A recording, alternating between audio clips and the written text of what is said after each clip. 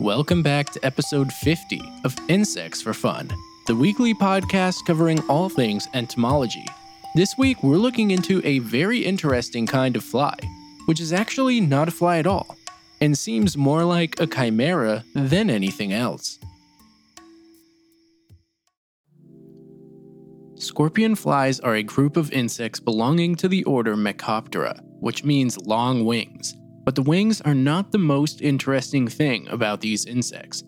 There is one family in particular, called Paranorpidae, and the males in this family have an abdomen which curves upward and has a large bulb-like structure with a pointed tip at the end. This family has the most species, and is the main reason why Mecoptera are often referred to as scorpionflies. That being said, those showy and intimidating tails are only for mating, and they can't harm you or anything else. Another really wacky feature of these insects would be their long mouths. The heads are actually small, but the mouth itself is really big. The term for a mouth like this is called a rostrum, which I mentioned in the acorn weevil episode. As for the wings, they are heavily veined and have a more primitive appearance, as if they came from a mayfly. I really can't stress enough how strange these look. It's as if someone took random parts from different insects and put them together into this monster we call a scorpionfly. The distribution for these is worldwide, but the diversity is strangely separated. For example, there's more variety at a species level within Africa and the European continent, but there is a greater variety in families and genera in the Americas and Australasia. And not all of these scorpionflies look this weird. There are 9 families within the order, and each one looks pretty different. For example, one family called Betacidae looks like a 4-winged crane fly, and they are often referred to as hangflies or hanging scorpions. Another family, called Boreidae, look more like fleas, or even the flightless midge found in Antarctica.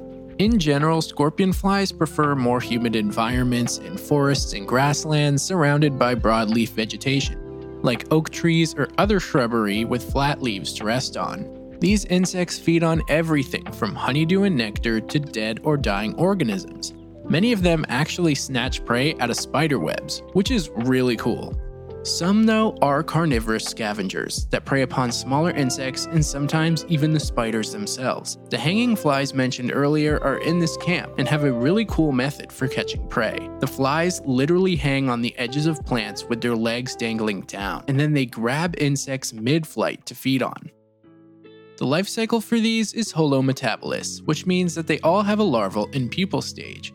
The larvae for scorpionflies actually resemble caterpillars, and spend their time in the ground feeding on decaying matter and other small insects, except for one special family found in New Zealand, Australia, Tasmania, Chile, and Argentina. This special family, called Nanocharistidae, have aquatic larvae that prey on smaller animals in riverbeds. They are also believed to be one of the only larvae that have true compound eyes, which is really wild because compound eyes are known to be a special trait in adult insects. As I just told you, this eye is special. I can't speak for every scorpionfly out there, but in general, these have one generation a year, with the pupae staying dormant during the winter months. Females lay their eggs in the soil and require a certain moisture level in order for the eggs to hatch in a timely manner. This is not uncommon with insects that develop in the ground, such as beetles and cicadas, and if the moisture levels are off, it can delay the hatching of scorpionflies up to months. As for the mating, scorpionflies have some interesting rituals, and they usually involve offering a female some kind of incentive to woo her. For example, common scorpionflies, which are the crazy chimera-looking ones, have 3 separate tactics for luring a mate. The first 2 are to offer wads of spit or a dead arthropod. That's pretty good. Though sometimes they try to mate without offering anything. Wow, you're so dominant. Apparently, the practice of giving a female a gift is for distracting them, resulting in longer mating times. I actually think this is hilarious, and it reminds me of the Safari Zone tactics in Pokemon games, where you throw a berry or whatever to increase your odds of catching and prolong the encounter. Hanging flies use pheromones to lure a female, and then offer them a special hostage. But as great as some males are, there is a lot of competition, and these flies have to get crafty sometimes. the male scorpionflies actually mimic the behaviors of a female in order to take gifts from other males. And they also just show up for sloppy seconds. They literally wait around for a new female to fly into the area where the previous date went on, and then present the next female with whatever is left from that previous male's gift.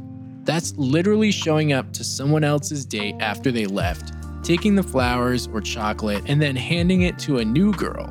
The worst part is, this actually works. A lot. Now, of course, each family of scorpionflies has their own quirks and gimmicks. For example, the wingless snow scorpions in the family Boreadae, which are the flea-looking fellas, just hop on a female and stay there for up to 12 hours, just chilling there, literally and figuratively, because these cold climate scorpions just go about their usual day after pairing by feeding and walking around, and the females do absolutely nothing. Scorpionflies aren't really known for having any special defenses, and as a result, I was unable to pull up anything in regards to how they protect themselves. But I was able to find something interesting about their preference for dead animals. You see, scorpionflies are actually now used by forensic entomologists because they have been found to be one of the first responders to a decaying human body, even before the much more famous blowflies, which I mentioned in the forensic entomology episode. And with that, this concludes today's episode on scorpionflies. As always, if you're enjoying the podcast, please make sure to rate it and leave a review if you can on whatever platform you listen. It really helps the show a lot. It's also super appreciated if you decide to support the Patreon page, where you can get exclusive bonus episodes, polls, behind-the-scenes content, and other perks. You can find the link to the Patreon in the show notes, as well as a link to the Instagram and Facebook page. Now, if you'd like to submit an insect for me to research, you can do that through the email, which is insectsfordummies@gmail.com, or you can just hit me up on Instagram. Thanks again for listening, and you'll hear from me again next week.